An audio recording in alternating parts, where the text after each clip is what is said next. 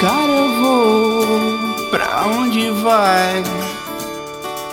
Pintar o mundo com a cor que toca a íris nossa tão profunda.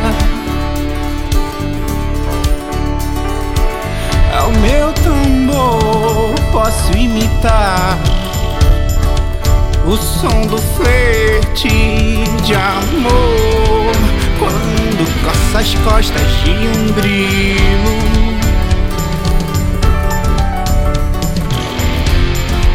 E assim possam se entregar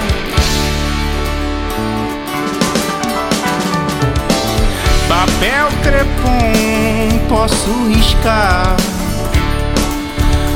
os olhos dela que brilham quando toco o sino de saída.